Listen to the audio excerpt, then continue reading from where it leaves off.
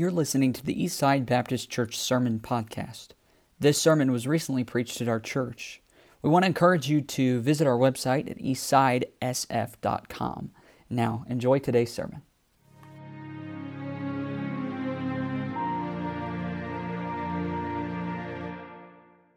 If you have your Bible, I'd ask you to turn to Philippians chapter 3, and if you're able to stand for the reading of God's Word, I'd ask that you do so. Philippians chapter 3. This is probably, this is what every pastor says. This is probably one of my favorite books in all the Bible. But it really is one of those books that I feel like Philippians is just, it's short, but it's sweet, and it gets right to the point. We preached a series through this entitled Choosing Joy. Because people are looking for happiness and joy, but really it's found in the person of Jesus Christ. Paul's writing this letter to these people that he loved there at the church at Philippi, and he's writing it from prison. If you didn't know that and you read the book of Philippians, you think, this guy's just loving life, man. He's on the beach just hanging out, writing a good letter to these people. Paul was in a bad situation. But even in the ups and downs of life, we can have joy and we can have that peace that passes all understanding. Because happiness comes and goes. It's like a roller coaster. Sometimes it's way up here, sometimes it's way down here. Sometimes you just want to get off the ride and all those different things. But the joy that's found in Jesus Christ is just all throughout these chapters. And it's just really been helpful in my own life and just to go and see Paul's attitude and how he approached his life. We're really going to cover just two verses 10 and 11 this evening. But we'll read up to that point and read through verse 11 just to get the context of what Paul is saying. So you found your place there in Philippians chapter 3. Verse number 1 says, "Finally, my brethren." By the way, Paul's a preacher. He said finally, and then wrote a whole nother chapter. I try not to say that. I know your pastor probably does. You're like, I'm almost done. And you're thinking, he said he was almost done. This is Paul. This is where we get it from. Paul is just the great teacher of that. "Finally, my brethren, rejoice in the Lord. To write these things to you, to me indeed is not grievous, but for you it is safe. Beware of dogs, beware of the evil workers, beware of the concision, for we are the circumcision, which worship God in spirit and rejoice in Christ Jesus and have no confidence in the flesh." Paul's reminding them why they do what they do, that they're saved, that it's not about all the things they've done, it's about they've placed their faith in Jesus Christ. And it helps them to move forward, and they have no reason to have confidence in themselves and the things they've done. But I love this. I love that the Holy Spirit allowed Paul to write this, but Paul says, but if you want to talk about that, if you want to talk about somebody that can boast, let me tell you my credentials. That's really what Paul lays out here in verse number 4. He says, "Though I might also have confidence in the flesh, if any man thinketh that he hath whereof he might trust in the flesh, I more. Circumcised the 8th day, of the stock of Israel, of the tribe of Benjamin, an Hebrew of the Hebrews, as touching the law, a Pharisee. Concerning zeal, persecuting the church. Touching the righteousness which is in the law, blameless." I hope you understand the things that Paul is saying, these aren't light things. This is not something you just say because people can check your life out and say, that doesn't match up. Sometimes you hear somebody talk a lot of trash and then they can't back it up. Paul has backed up everything he's saying. This is under the inspiration of the Holy Spirit, and he's laying it all out. And he said, hey, if anybody was able to get to heaven on their own, Paul is saying, it was me. Look what he says in verse number 7. "But what things were gained to me, those I counted for loss. Yea, doubtless, and I count all things but loss for the excellency of the knowledge of Christ Jesus my Lord, whom I have suffered the loss of all those things." All those things Paul was building his life on, he said, I lost it. And not only did I lose it, but here's what I figured out. "And do count them but dung." They're worthless. It's just cow manure. That's what he's saying. It's not worth anything. That's what his life was about. Why did he count it all but loss? "That I may win Christ." Verse number 9, "And be found in him, not having my own righteousness, which is of the law, but that which is through the faith of Christ, that the righteousness which is of God by faith." And here's the verses we really want to look at this evening. Verse number 10, that I may know him, and the power of his resurrection, and the fellowship of his sufferings, being made conformable unto his death, if by any means I might obtain unto the resurrection of the dead." Paul's laying it out to this church because he's got a short time and a short letter to get a lot of things there. And in chapter 1, he was writing and kind of giving an update, almost like a missionary update. Because they're worried about their preacher. He's in jail. He's in a dungeon. And they had sent an offering to really help him out. And he's saying, hey, it's okay. But really in chapters 2, he's saying, enough about me. I want to talk about you. I want to make sure that you're on the right path, that you're allowing God to work in you, and it's not about what you've done. And Paul's saying if you start thinking that it's about what you've done, it's not going to get you anywhere because I've tried that. And they're thinking about, well, how can Paul have such joy and happiness? It's found there in verse number 10, that I may know him. I want to preach this thought tonight. All you really need to know. That's what Paul wanted the Philippians to know, and I think it will be helpful to us tonight. Let's have a word of prayer, and then we'll jump right into it. Father, we are thankful to be here tonight. We're thankful for your another chance to open up your word. Lord, we're thankful for the songs that were sung and the messages that were there. We're thankful for the special. It just reminds us of the amazing grace. Every time that I hear the song, it just reminds me what you did in my own life. Lord, I pray if there is one here tonight that does not know you as their Savior, that they would come to that knowledge. Lord, they would see your love and this truth here in the text tonight. We know the Holy Spirit can do all things, and we pray that you would work in that life. But Lord, I pray for those that do know you as their Savior, that tonight we would be encouraged, we'd be reminded that there's so many things in life that can call for our attention and to distract our time. But there's one thing we all really need to know, and we need to know it more, and it's you. Help us to take these truths and apply it to our life. I pray you would be with us now. You would give us listening ears, listening hearts. Be with me. Give me the words to say. And we ask all these things in Christ's name. Amen. Thank you for standing. You may be seated.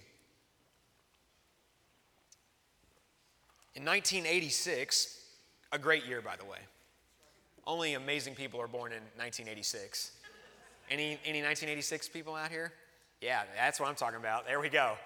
1986, a great year. Some of you teenagers are like, what? What is that? There was a book that was released entitled, All I Really Need to Know, I Learned in Kindergarten. I wish I would have picked that book up before I went to middle school and high school. But in this book, the author writes this. He said, all I really needed to know about how to live and what to do and how to be, I learned in kindergarten. He said, you see, wisdom was not at the top of the graduate school mountain, but it was there in the sand piles at Sunday school. And he goes on in the book to say this. These are some of the things that he learned in kindergarten that has really helped him in his life. He said one of the things he learned in kindergarten was to share everything. Don't you love when you're parenting and you're trying to get your kids to share? I mean, sharing is just not natural for any of us. I have a hard time sometimes sharing with my wife. You ever been to a restaurant and say, hey, you want anything? No, I'm not hungry. Is this striking a nerve with anybody? Oh, let me just have one of those fries. And then you look over and all your fries are gone. Just hypothetical situations we may deal with. Play fair. We always tell our kids, life's not fair, but you need to play fair. That's what he learned in kindergarten. Don't hit people. That's also a good thing. My son's having a hard time with that sometimes. He's at that age. He's 8 years old. Punches everybody. And he's tried to punch Brother Heath. That's not a great idea. I was like, listen, man. If you're going to punch somebody, make sure he's not huge.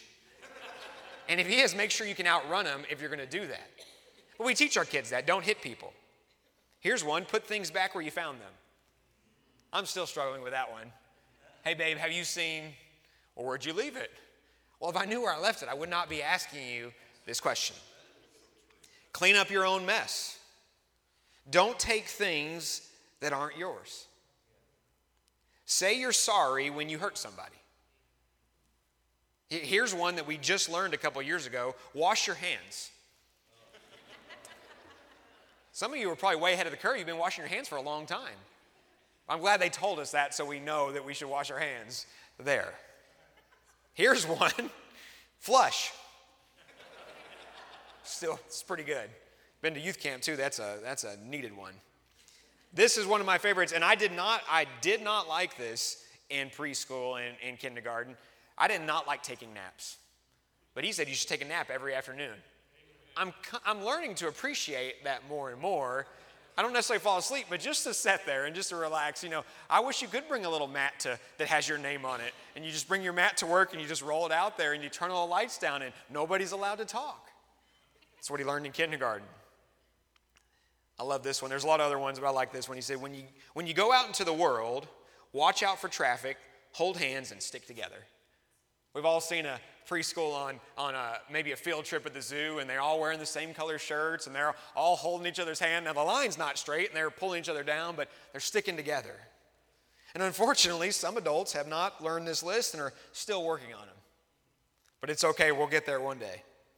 And see, while this list has some important and some really practical things on it, it really doesn't cover the most important thing that you need to know. And we know what that is, and we see it here in Philippians chapter 3. The most important thing that every single person that's drawing breath on this earth needs to know is who Jesus Christ is. And the importance of it. And it's not just about knowing him. See, there's some people that know a lot about Jesus. And it's not about what we can quote about him, but do we know him? It's not about being religious. Hey, it's good to come to church, but we don't live our life based on religion. We live our life based on a relationship with Jesus Christ. Jesus Christ didn't come to establish a religion per se. See, that's what the Pharisees thought. And they were really upset. They thought, hey, when the Messiah shows up, he's going to see how religious and how awesome we are. And we dress in these really awesome robes with hats. If you've ever seen any of the stuff the Pharisees would wear, and he's going to come and pat us on the back. Well, when Jesus showed up, it wasn't like that. And when they realized that he wasn't all about their religion per se, but he was more about a personal relationship, and he met people where they were, he didn't leave them there. He didn't go to their sin and say, hey, just stay where you are. No, he loved them where they were, but he loved them enough to take them where he wanted to go. And he set up that relationship, and we see that all throughout the Gospels and how Christ loved them. And we see that Paul showed us last week that religion doesn't save you. I mean, in these first 8 verses, that's what Paul's saying. Paul's telling these Philippians just to remind them, they knew this, religion doesn't save you. If it did, I would have been saved a long time ago. That's what Paul's saying. He said, read my credentials. You can't even get close to those. And we couldn't. I mean, Paul would basically have probably the first 5 books of the Bible memorized. I mean, he would know it that well. That's how into the scriptures he was. But he knew all those scriptures, but he didn't know who Jesus really was. And he's saying, and he's reminding them that it's worth nothing. It's dung. See, the single most important thing in life is to know Christ personally. To know him and to be so close to him. To have that intimate relationship where he's just a constant presence in your life. The idea is this, when Paul is saying that I may know him. When he says that phrase, it has this, that he's always on your mind. Like when you wake up in the morning, you're thinking about him. And when you go to work, you're thinking about him. When you go to school, young people, he's on your mind. Here's one, even when you're at church, he's on your mind. Sometimes church is the hardest place because we got so many things and we're going here and we're doing this, and it's like the furthest thing from our mind, but he should be on our mind. When you're driving down the road, is he on your mind? He needs to be. I don't know what kind of traffic you have around here, but I grew up in the Metroplex, like DFW. You need Jesus when you drive down there. It's like testing you. And it's just, is he there? Is it something that you're always thinking about? When you're at a restaurant, when you're pumping gas, when you're at the grocery store. I can't speak for you, but I can say this. I don't think I'm there yet. I don't think Paul was either. I mean, if the Apostle Paul, he's going to say later in chapter, the same chapter, that he's still pressing towards that mark. Paul said, I have not apprehended. I haven't arrived. I still don't know the Lord like I want to know him. I would imagine that this room is full of people that just haven't quite made it there yet either. That we're still on this journey, and I don't know you, but I'd like to know the Lord as much as I possibly can. There are times in my life where I know that I kind of feel that I'm growing spiritually and I'm in tune with him and I'm growing closer to him, but there's also times in life where it just kind of feels like, man, I can't get going. I'm just kind of here. Paul felt that. Paul understood that situation. I do feel in my life that I think little by little that my spiritual life is deepening. I think that's the goal of every Christian. Peter tells us in 2 Peter 3:18, but we're to grow in grace and the knowledge of our Lord and Savior, Jesus Christ. I think sometimes we live in America, we want everything to happen real fast. I mean, we want to come to a church, hear a message, we'll come down here and pray, we're going to walk out there and we're just going to be super Christians all the time. That's how it works. It's not a drive-through. It's not a fast food place. And I'm of the opinion, I would rather them cook my food. You ever been in a drive-thru and somebody's honking, they're getting all mad? I'm like, listen, if you can get your food in 5 seconds, it may not be the best food. But sometimes we expect our spiritual life to go that way. But the idea is that we're growing day by day, that it's little things here and there. And if we really step back, we can see how God is taking us and moving us and growing us. And Paul was about that. Paul wanted to be closer to the Lord every single day. To be a little bit better. We hear it all the time. You hear it at camp, young people. You hear your preacher say it, no doubt, from this pulpit. Hey, that we're just to be closer to the Lord every single day. And Paul lived that, and he tried to explain that. But to say that I really know Christ like this, where he's constantly on my mind, I don't think I can, because I'm not there yet. But I want to be. And Paul wanted to be. Because here's the idea, when the more you get to know Christ, the more you want to know him. It's like you get that taste of something and you think, man, this is good. Hey, I want another bite. That's why those people at the mall are geniuses with the little free samples. Because they know, like, you're hungry, your wife's shopping, and you're just roaming around the free samples. You're thinking, you know what? I'll have another one of those. And then you end up buying like a $14 meal because it's at the mall. It's not worth $14, but they got you hooked on it. Listen, I know that's a silly illustration, but it's the idea is that if you taste and see that the Lord is good, you think, you know what? I want some more of that. I want to know him more. I mean, if he's this good here, I mean, how much more can he be in this part of my life? Because you realize that he saved you, and he saved you from hell, but he cares about your marriage, he cares about your friendship, he cares about your work, he cares about your finance, he cares about everything. And if we can know him more in that. Maybe you feel the same way that I felt, and you're thinking to yourself, I want to know him that much, but how? I'm not Paul. We see here in verse number 10, I get this idea that after salvation, Paul didn't adopt the attitude like, man, I made it. I met the Lord on Damascus Road, and I'm good now. That's not Paul. What we see throughout Paul's life, and we looked a little bit in the book of Acts, and you see it throughout his letters to the churches and the different things. Paul never became complacent. He was never bored with Jesus Christ. Because he didn't just sit there and do nothing. As a parent, the word bored, I'm bored, just is like nails on a chalkboard. And sometimes it's worse than others. Like as a parent, you save money and you want to give them this gift for their birthday or Christmas, and you get it all wrapped up. I mean, it's nice, and they're playing with it. They're so excited. And the very next day, they're like, I'm bored. I'm like, Lord, help me not hurt them right now. You ever been there? I'm like, you got a brand new bicycle. Do not say the words, I'm bored, one more time. And you're thinking, man, this guy's struggling in parenting. Yeah, welcome. Welcome to the club. But when I look at Paul's life, he didn't just get to the point where, it's just church. It's just the Philippians. It's just Thessalonica. Hey, I've already been here. I mean, I've been here 2 Sabbaths. What's another Sabbath? I mean, is it that big a deal? I don't see that with Paul. He never got bored with Jesus. He never got to that thing. And the idea is that we must have the same attitude.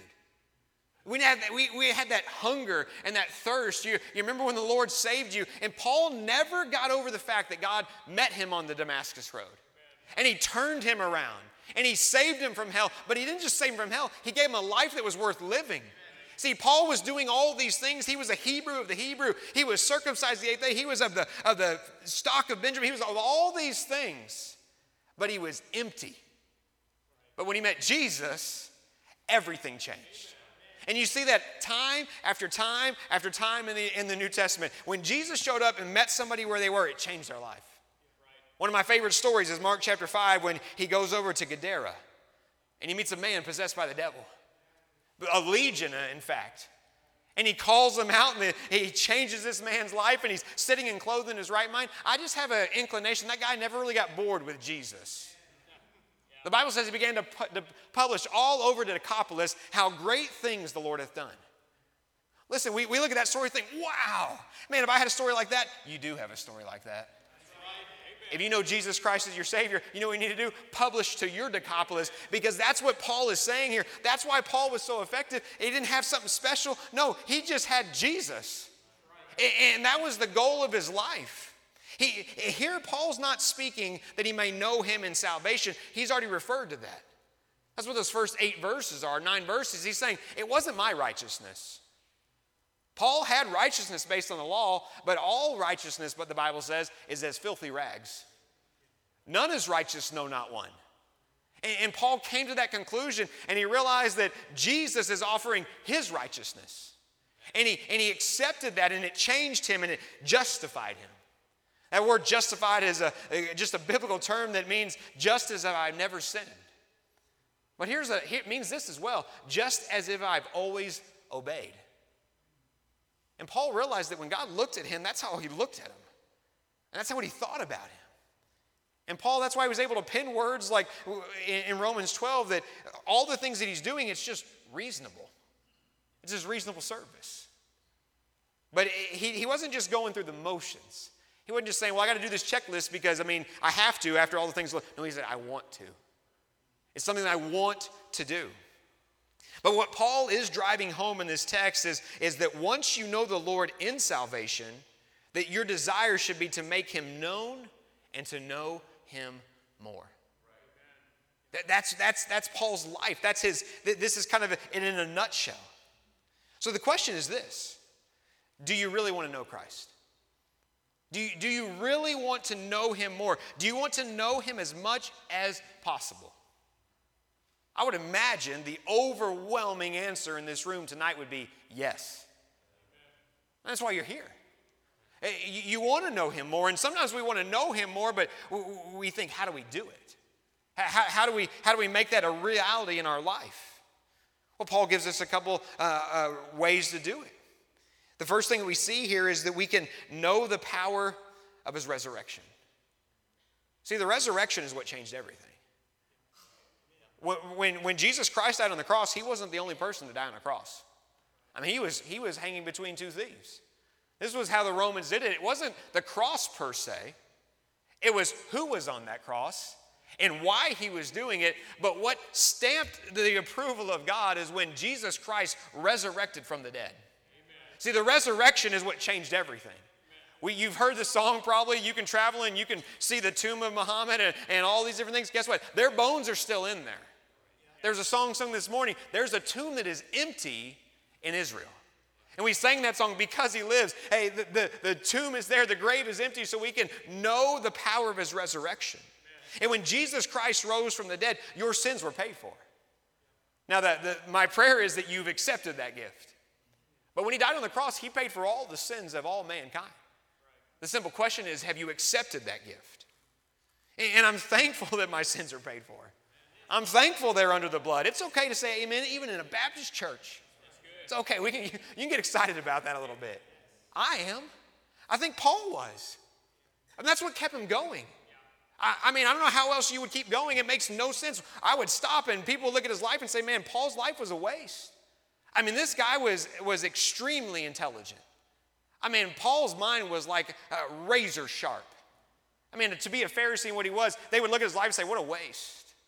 You can look at it all throughout Scripture. You think people's lives, Stephen, man, just stoned there to death. What a waste. No, it wasn't a waste. Because he was living his life and he was doing what God wanted him to do. And because he rose from the dead, he sent his Spirit and he sent the Holy Ghost to live inside of every believer.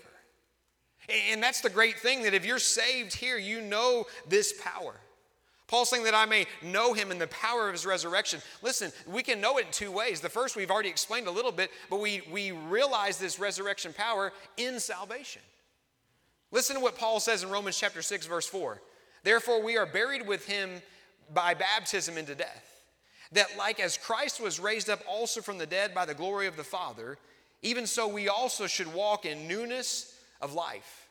For if we have been planted together in the likeness of his death, we shall be also in the likeness of his resurrection.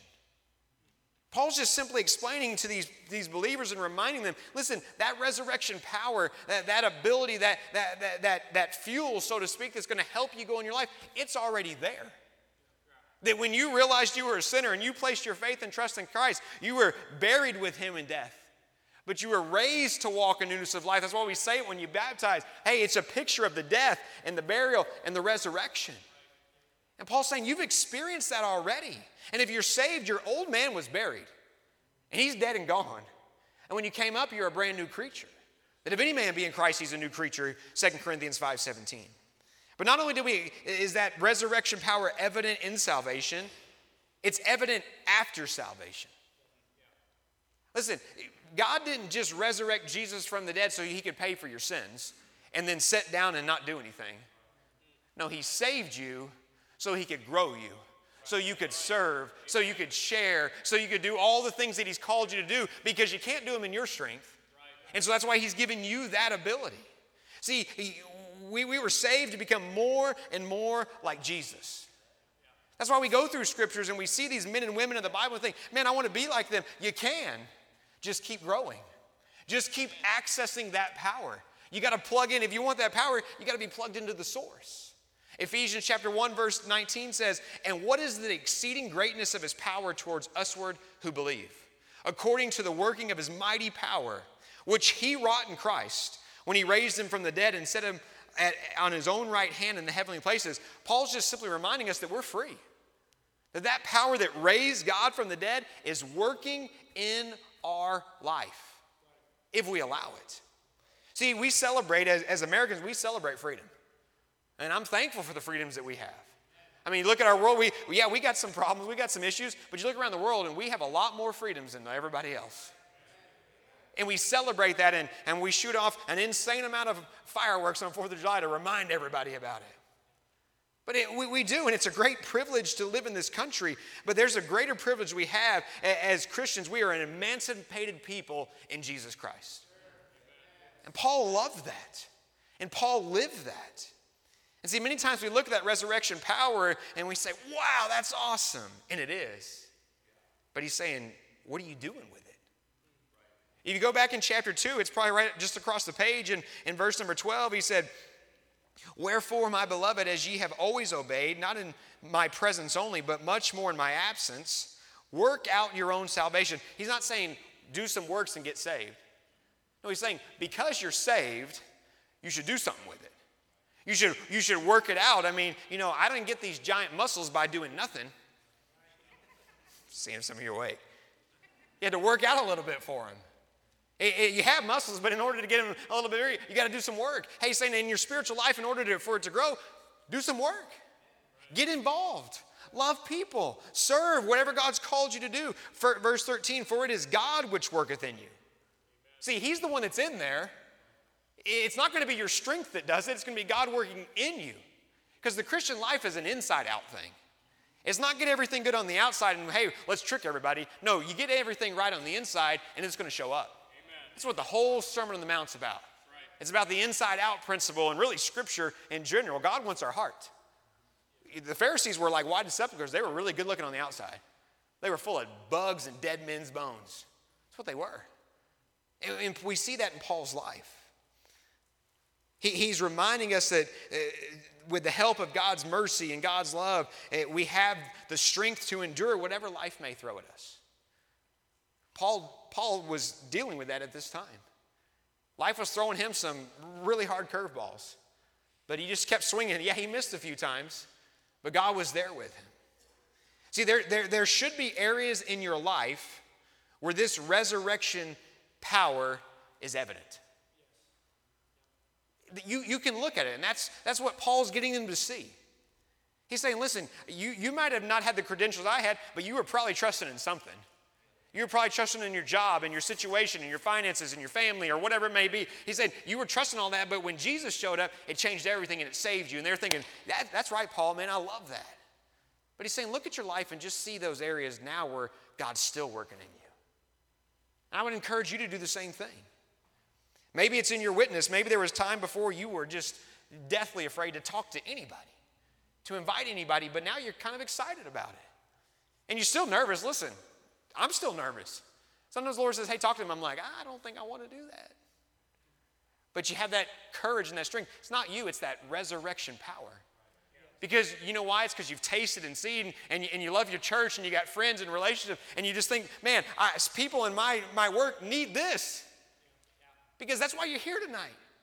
This is a family. It's a church family and it helps you. And you think they need that. Maybe it's in your giving. Maybe when you first got saved, like, oh, here's a guest preacher preaching on tithing.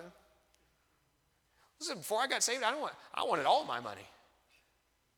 I was like, man, I earned this. I worked hard. Well, it's by the Lord's mercies that we're here. And he begins to change the way that we think, and things that we were so dead set on, we have to have this and we got to have that. God's not against us having nice things, but maybe God's given you the ability to have some money or some time, and you can give it to them. I know this church loves missions. You had a missionary last week, and when you really get what the Lord's doing, and you realize, man, there's people that have never heard the gospel one time, and somebody's willing to go. I think, was it Brother Unruh that was here? To Sri Lanka? A place where literally the economy has completely collapsed.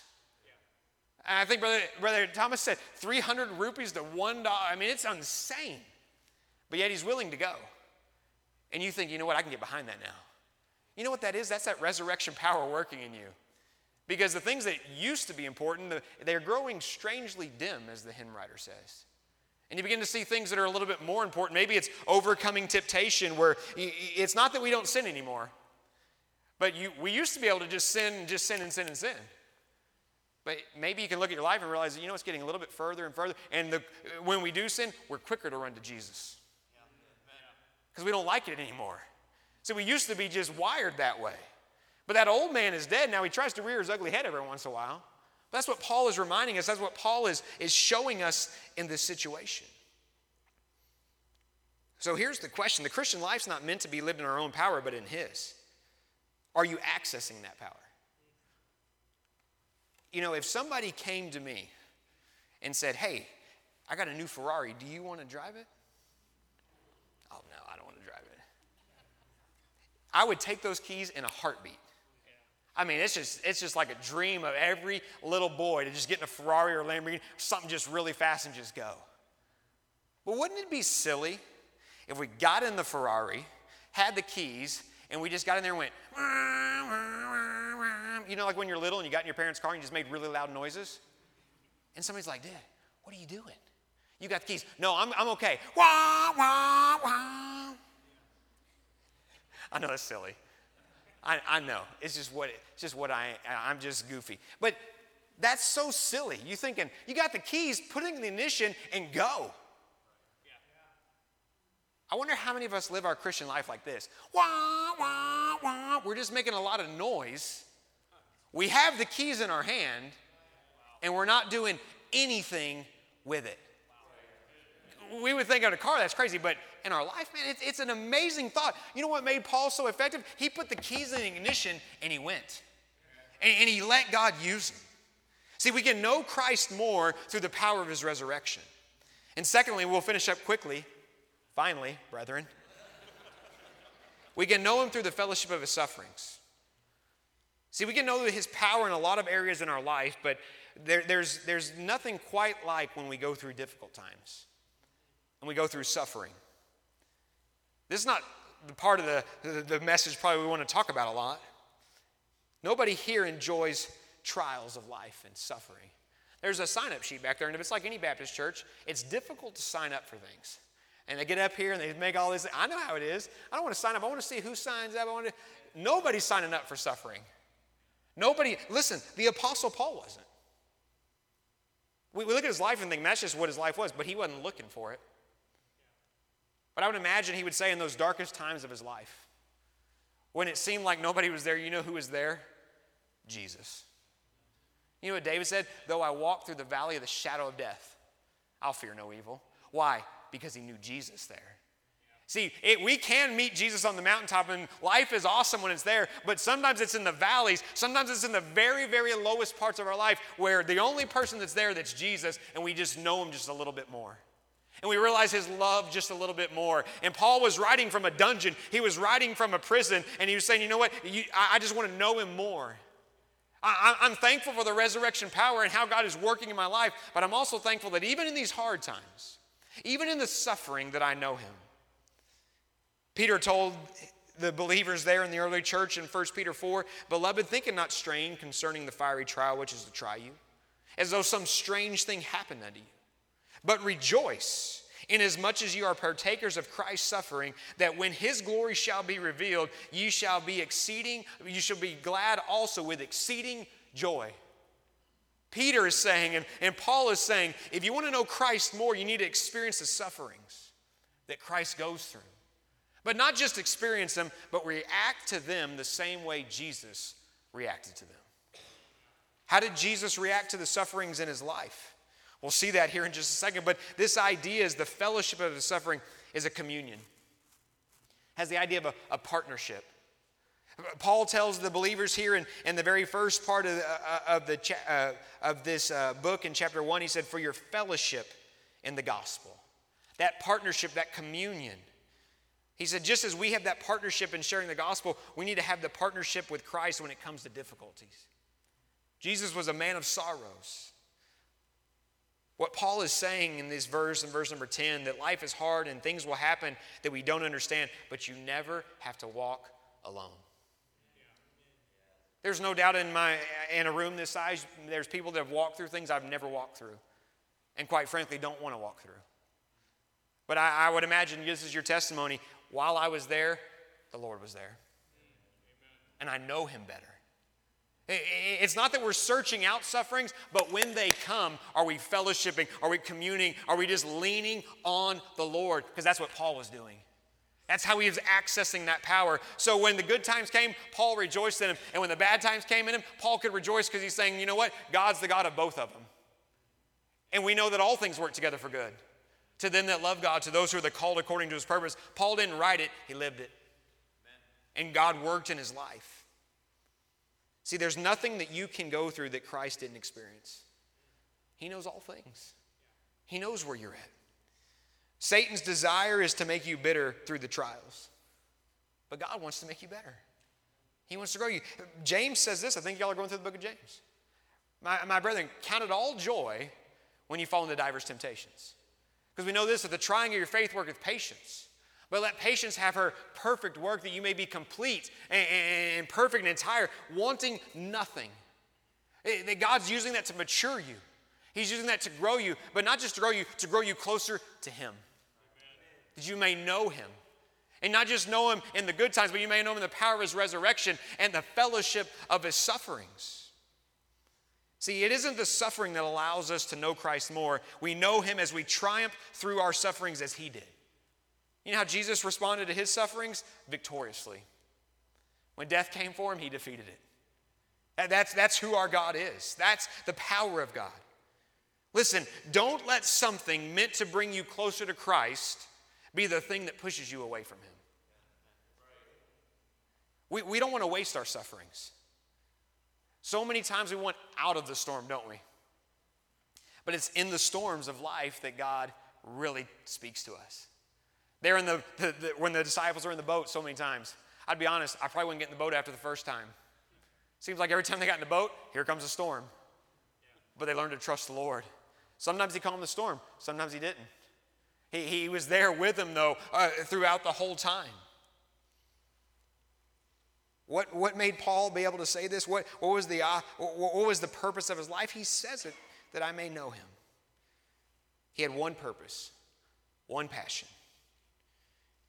He tells us there in verse number 12, not as though I've already attained, either we're already perfect, but I follow after that I may apprehend that which I am also apprehending. He said, Jesus apprehended me, and I just want to apprehend him.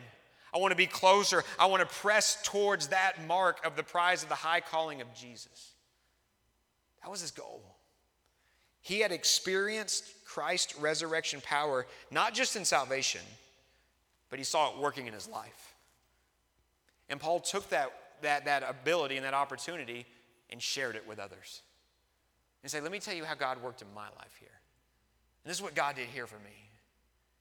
And that's what you can do as a church family. It's not just your pastor. You can get around with, hey, let me tell you what God's doing in my life. And you're there for each other. See, he had to experience this resurrection power, and it's what allowed him to continue to move forward. But Paul says this at the end of verse number 10.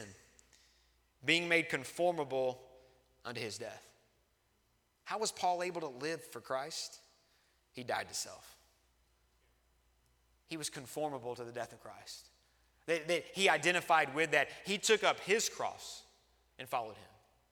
You remember Jesus told the disciples, if any man come after me, let him deny himself. Let him take up his cross daily and follow me. We don't like those first two. We want to follow him. But that implied suffering. That implied going through the difficult times. But Jesus is saying, you don't have to go alone. Paul said this, I'm crucified with Christ, nevertheless I live.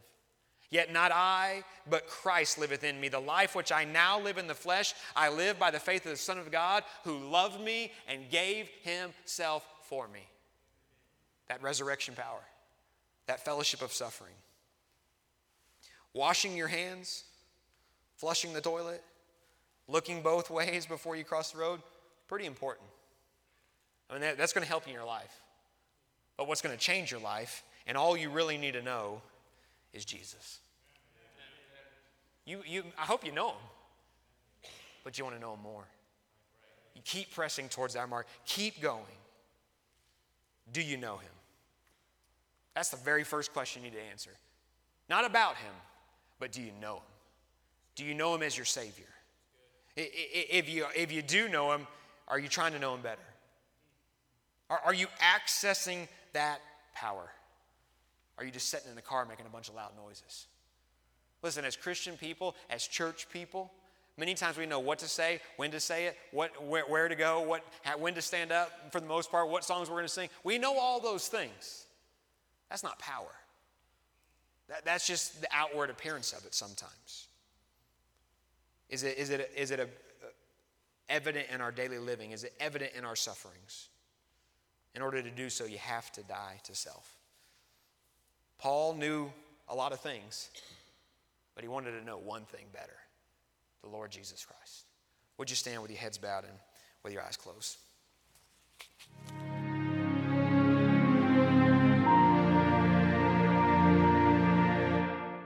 We want to encourage you to visit our website at eastsidesf.com.